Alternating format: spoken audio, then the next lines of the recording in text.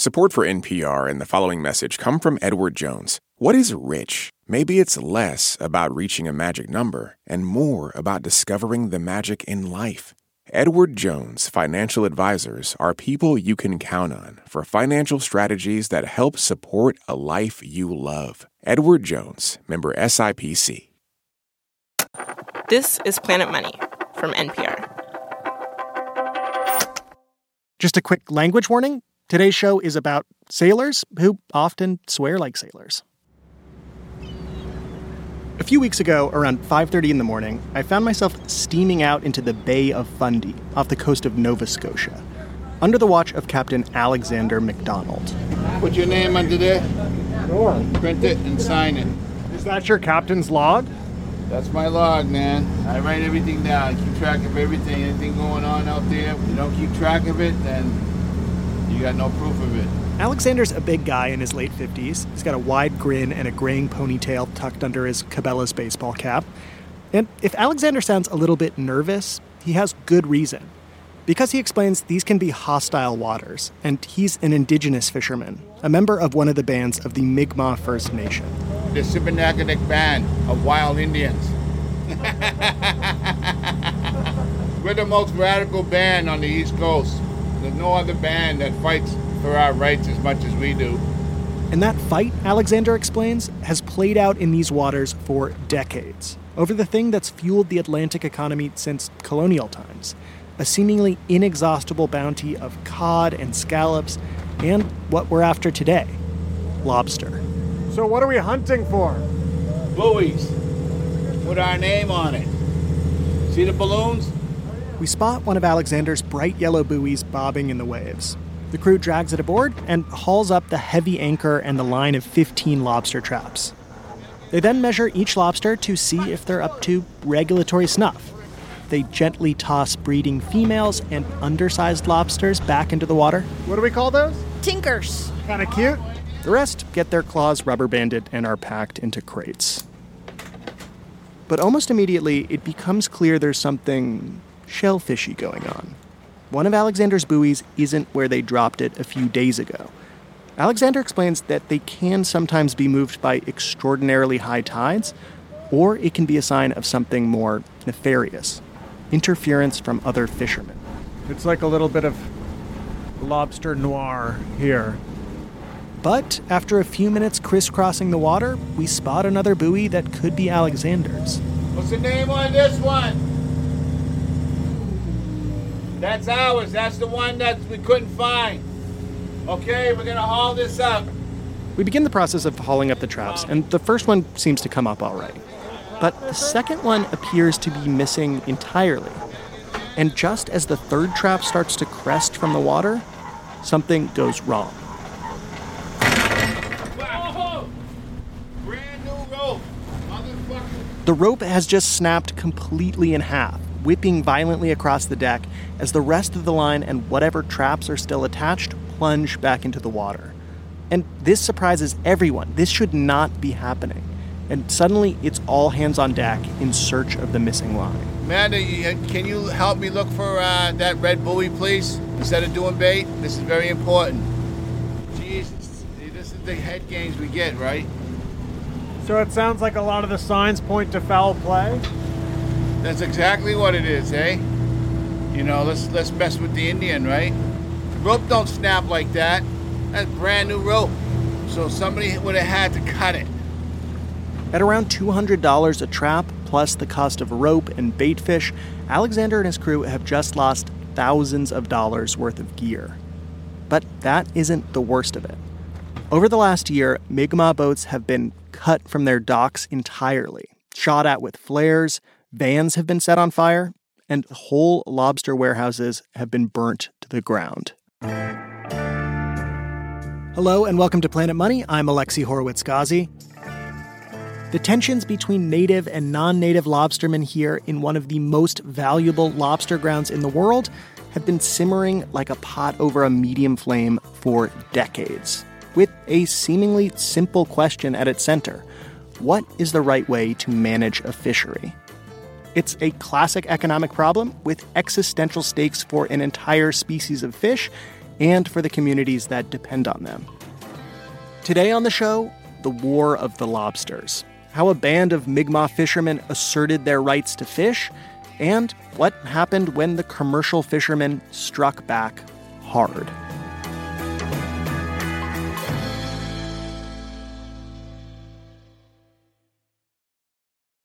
This message comes from NPR sponsor LinkedIn Marketing Solutions. As a business-to-business marketer, your needs are unique. B2B buying cycles are long, and your customers face incredibly complex decisions. LinkedIn Ads empowers marketers by allowing you to build the right relationships, drive results, and reach your customers in a respectful environment. Make B2B marketing everything it can be and get a $100 credit on your next campaign. Go to linkedin.com/money to claim your credit. Terms and conditions apply. Last year, over 20,000 people joined the Body Electric study to change their sedentary, screen-filled lives. And guess what? We saw amazing effects. Now you can try NPR's Body Electric Challenge yourself. Listen to updated and new episodes wherever you get your podcasts. The conflict that our captain Alexander McDonald has been dealing with aboard his boat actually goes back decades to a landmark Supreme Court case in Canada. The red light is on. Great. How do I see if the file is growing? Oh, I see. Jane McMillan was at the center of the case. Well, her and her then-husband, Donald Marshall Jr. She remembers meeting Donald in the fall of 1991 at a Halifax bar called the Misty Moon. It was a cabaret-style bar, and there was a Canadian artist, Jeff Healy, touring his album called Angel Eyes, and I'll never forget it. We met just by chance. It was a fluke, and he bought me a rose and a drink, and that was it. Life changed at that moment.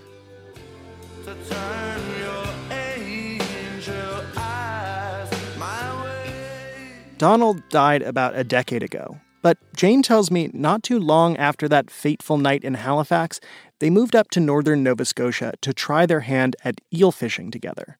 Donald saw eel fishing as a way to reconnect with his Mi'kmaq roots and to make an honest living. We made a good team out on the water.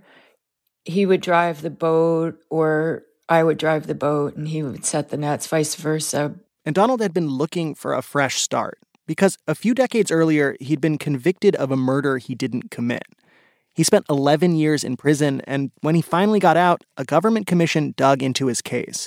They found it was based on shoddy police work and coerced witnesses, and his story became this national symbol of racism in the justice system. He just really wanted to do something with his life instead of just, being on the news or being that wrongfully convicted guy. Looking for, I think, some stability and structure in his life. And Jane says that after a couple years, they were starting to find their way as eel fishers, making it work as a livelihood. Until... Tell me about the day kind of the trouble started. The first day was August 17th, and it would have been in the midday. And the weather was warm, it's sunny, the water was super sparkly. Yeah. And it was just really, really good fishing. These were thick, muscular eels, and they were tons of fun to fish. So we were having a ball. And, JR was thrilled because we were finally going to maybe break even. But in the middle of this really good fishing, Donald and Jane were approached by a patrol boat from Canada's Department of Fisheries and Oceans, the DFO. The officers sidled up to their boat and asked us what we were doing, and we said we're fishing eels, and they asked to see our license, and we didn't have one, and Junior, very much said, I don't need a license, I've got the Treaty of 1752. The Treaty of 1752 was one of several treaty agreements made between the British government and the Mi'kmaq in the 1700s. And that treaty recognized the Mi'kmaq's right to, quote, free liberty of hunting and fishing as usual. So none of the eel fishers in their community used licenses. Jane says she and Donald had never even considered getting a license for their small operation. The whole consciousness of treaty rights and treaty mobilization was really starting to take hold in Mi'kmaq lives. And people were talking more openly about the treaties and were exercising their treaty rights more fully. But as far as the DFO officers were concerned, the Treaty of 1752 did not seem like justification for fishing out of season without a license.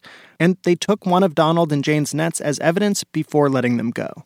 I guess about a week later, we sold the eels. They were $1.70 a pound. We had 463 pounds. Unknown to us, we'd been under surveillance for the entirety of that week.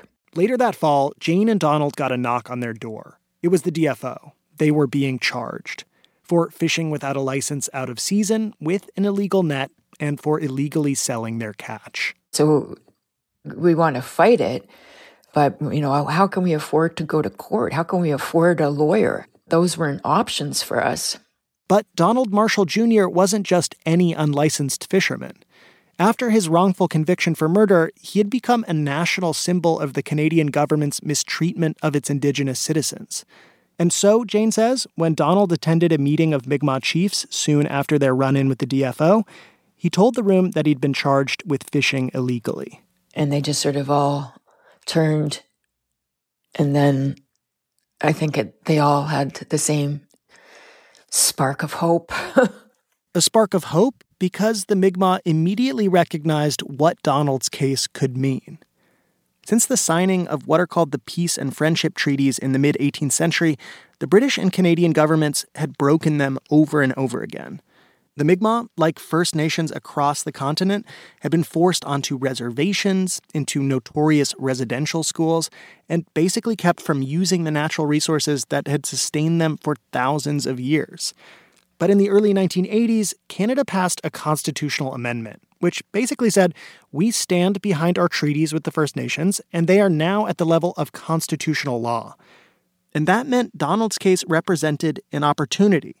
If the courts sided with Donald, if they said he could fish and sell his catch, they would be saying all Mi'kmaq had a right to do the same thing under their treaty rights.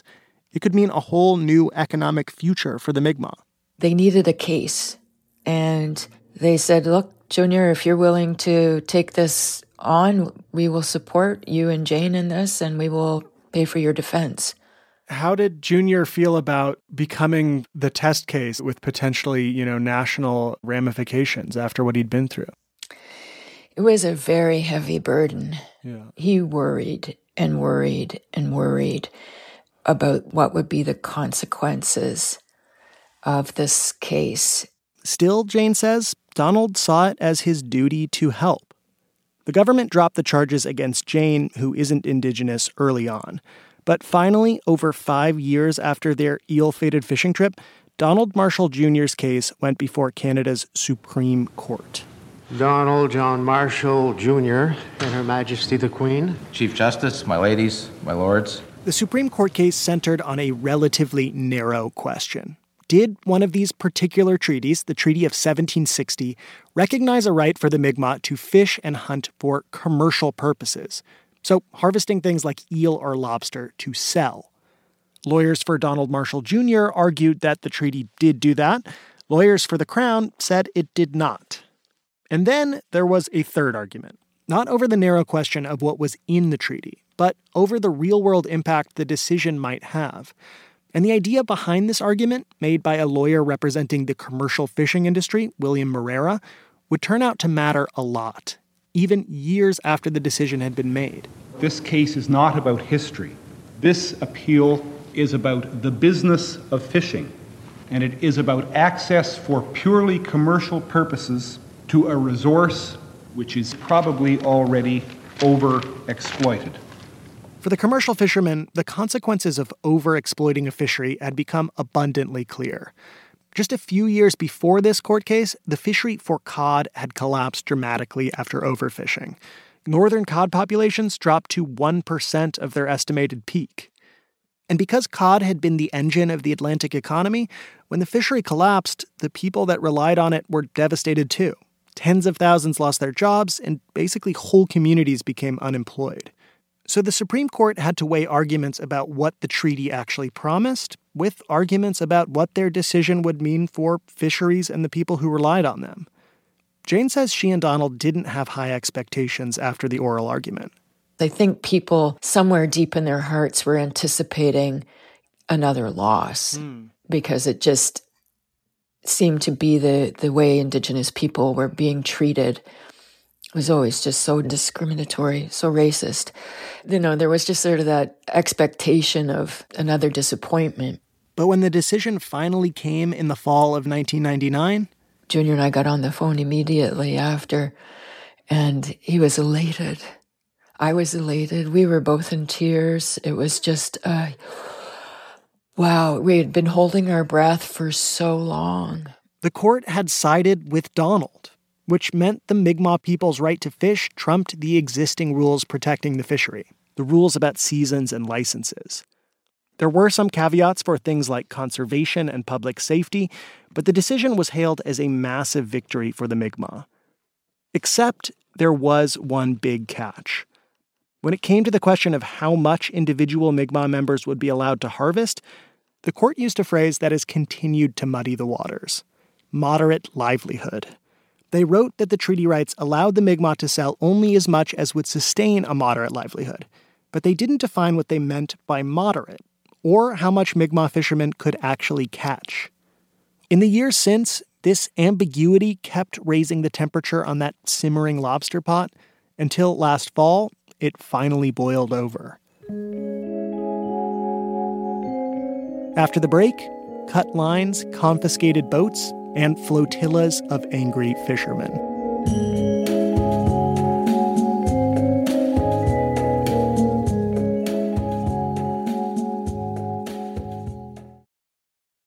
This message comes from NPR sponsor Babson College. The world needs entrepreneurial leaders, and you can become one at Babson College. Gain the skills to lead, motivate, and inspire through a specialized master's or MBA program with full-time, part-time, and online options. Turn ideas into action with a graduate program that caters to your professional needs and fits your lifestyle. Ranked number 1 in entrepreneurship by U.S. News & World Report. Apply now at babson.edu/grad programs. This election season, you can expect to hear a lot of news, some of it meaningful, much of it not. Give the Up First podcast 15 minutes, sometimes a little less, and we'll help you sort it out, what's going on around the world and at home. 3 stories, 15 minutes, Up First every day. Listen every morning wherever you get your podcasts. In the decades since the Supreme Court decision affirming the Mi'kmaq's treaty rights to fish enough for a moderate livelihood, the government still hasn't defined what that means. Instead, they've spent a lot of money trying to incorporate Mi'kmaq fishers into the commercial system, buying them licenses and equipment and even boats. But for many Mi'kmaq fishers, that wasn't the same thing as honoring their treaty rights. So, tired of waiting for the Canadian government, one band of the Mi'kmaq First Nation took a bold step, which was keeping in character. Remember Captain Alexander, the guy who took me out on his boat? He called this band, his band, the most radical on the East Coast. And last fall, the Sipekne'katik Band announced, as a group, they were opening their own independent fishery, with seasons and licenses managed by their own tribal government. And in September 2020, they started fishing. Oh, man, I was nervous, happy, proud, all kinds of mixed emotions. This is Sipekne'katik fisherman Levi Paul. He explains the idea was to exercise their treaty rights exactly as Donald Marshall Jr. had done. Out in the open, not to get rich, just to make a living. Lobster fishing is everything. Without this, me and my family wouldn't eat. Like many of his fellow band members, Levi was anxious about how the Department of Fisheries and Oceans would respond to this new fishery of theirs. But he says at first, the DFO wasn't their biggest problem. In the days after they took that bold step last fall to start fishing as a whole band outside of commercial seasons and without commercial licenses, they were confronted by commercial fishermen who began storming the docks in protest. They came in a big squad all at once. One minute you look up, you see 10 trucks, and you look up the next minute, there's 100 trucks. Look back again, there's 500. Like, what the fuck? Holy fuck. Pretty soon, an enormous crowd of commercial fishermen had gathered on the wharf, screaming at them and demanding they stop the fishery. On another day, the commercial fishermen were waiting for them out on the water. Dozens of commercial fishing boats, each several times the size of the small Mi'kmaq boats, were blocking the way out into the bay. Seeing all those big boats out there and all these guys all hostile and ready to fight, and they almost rammed us. They were like 2 feet away from ramming us with a big boats. So it was scary that day. We reached out to the major fishermen's associations in the region, but they wouldn't speak with us for this story. Several commercial fishermen did, however, speak to news outlets at the time, including Lex Brukowski. He explained to the Buffalo Times-Tribune when the commercial fishermen confronted the Sipekne'katik fishers last September, they were doing what the government should have been doing, protecting local lobster populations. This bay gets flooded with lobsters during the summer. They molt here and they breed, which means they're always hungry, and to catch a lobster during the summer months is pretty much effortless. So effortless, he says, that they are incredibly easy to overfish. Now, as a whole, the lobster population in this area has actually been increasing for decades. But for commercial fishermen, the specter of the cod collapse is still haunting them. Fishing seasons exist in part to make sure that a collapse doesn't happen again. So when they see Mi'kmaq fishermen fishing out of season without licenses, to them, it's poaching. People felt like if the government doesn't care, we care because we live here and this is our livelihood. The Sipekne'katik band say the way they were fishing couldn't possibly pose a conservation threat. The number of traps approved by the band last fall were equivalent to about 2 commercial fishing licenses. There are currently around 1,000 commercial licenses operating in that area, so the Mi'kmaq fishery would be a drop in the chum bucket. But the commercial fishermen were not convinced. And what followed was weeks of demonstrations and sometimes violent altercations, as large crowds of commercial fishermen descended on the wharves where Sipekne'katik fishers kept their boats. Some native fishermen were assaulted, one of their boats was set on fire at the dock, and a few weeks later, a group of commercial fishermen followed Mi'kmaq lobsterman Jason Marr to a warehouse he used to store his catch. They were there to reportedly take and release Jason's lobster. As the crowd grew to over 100 people, they began throwing rocks and demanding to be let in. Jason was trapped inside, and he started live streaming from his phone. I got myself barricaded in Lobster Pound here. There's a couple of hundred non-natives out there. They've destroyed my van, and they said they won't let me leave unless they have my lobsters. Nothing the cops can do about it. The cops told me there's only 6 of us and 120 of them. We can't help. Police eventually escorted Jason and the other Mi'kmaq fishermen to safety.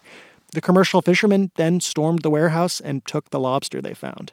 And a few days later, the warehouse burnt to the ground in what the police called a suspicious fire. The violence that swept Nova Scotia last fall did eventually cool back to a simmer.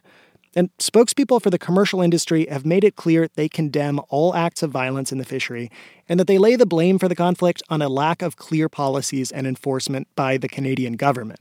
The Department of Fisheries and Oceans say they are committed to implementing Mi'kmaq treaty rights, but in the meantime, they've taken a hard stand against anyone fishing outside of commercial seasons. They've been confiscating traps and boats and even punching holes in some of the lobsters caught in Mi'kmaq traps to make them unsellable. After a 14-hour day out on the water with Captain Alexander MacDonald, we finally get back to the docks. We never found those traps he lost or found out why that brand new rope snapped. He's not sure if it was commercial fishermen or fisheries agents or Mother Nature. What he is sure of is that it's time for the Canadian government to finally let the Mi'kmaq exercise their full treaty rights. And to the commercial fishermen, he says, leave us alone, man. You reaped all the benefits. Let us reap some of it. What's your moderate livelihood? That's the question. Why can't we have the same moderate livelihood? You made out like bandits. You live in a brick house that's worth $300,000, right? You drive a $100,000 truck. You're sustaining your kids. You're buying clothes for your children. Let us have that. We want that too. Alexander says, yes, the Mi'kmaq want to play a bigger role in the seafood economy than they do now. But they don't need the Canadian government to regulate how they fish. Conservation has always guided their way of life. A couple weeks after my trip to Nova Scotia, Alexander texted me late one night. It's actually Thanksgiving. He told me that another lobster pound that Mi'kmaq fishermen use had just been burned to the ground.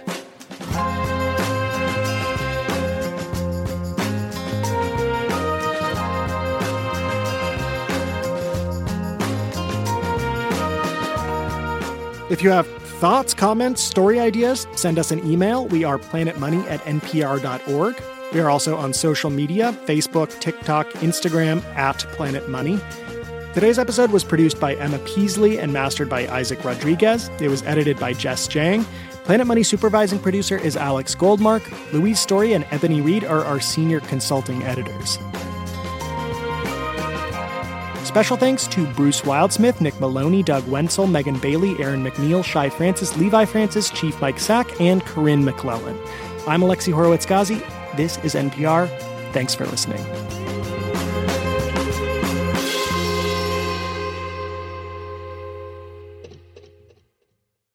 This message comes from NPR sponsor Charles Schwab with their original podcast, Choiceology. Hosted by Katie Milkman, an award-winning behavioral scientist and author of the best-selling book How to Change. Choiceology is a show about the psychology and economics behind people's decisions. Hear true stories from Nobel laureates, historians, authors, athletes, and more about why people do the things they do. Download the latest episode and subscribe at schwab.com/podcast or wherever you listen. Support for NPR and the following message come from IXL Learning. IXL Learning uses advanced algorithms to give the right help to each kid no matter the age or personality. Get an exclusive 20% off IXL membership when you sign up today at IXL.com/NPR. This is my voice. It can tell you a lot about me, and I'm not changing it for anyone. In NPR's Black Stories, Black Truths, you'll find a collection of NPR episodes centered on Black experiences. Search NPR Black Stories, Black Truths wherever you get your podcasts.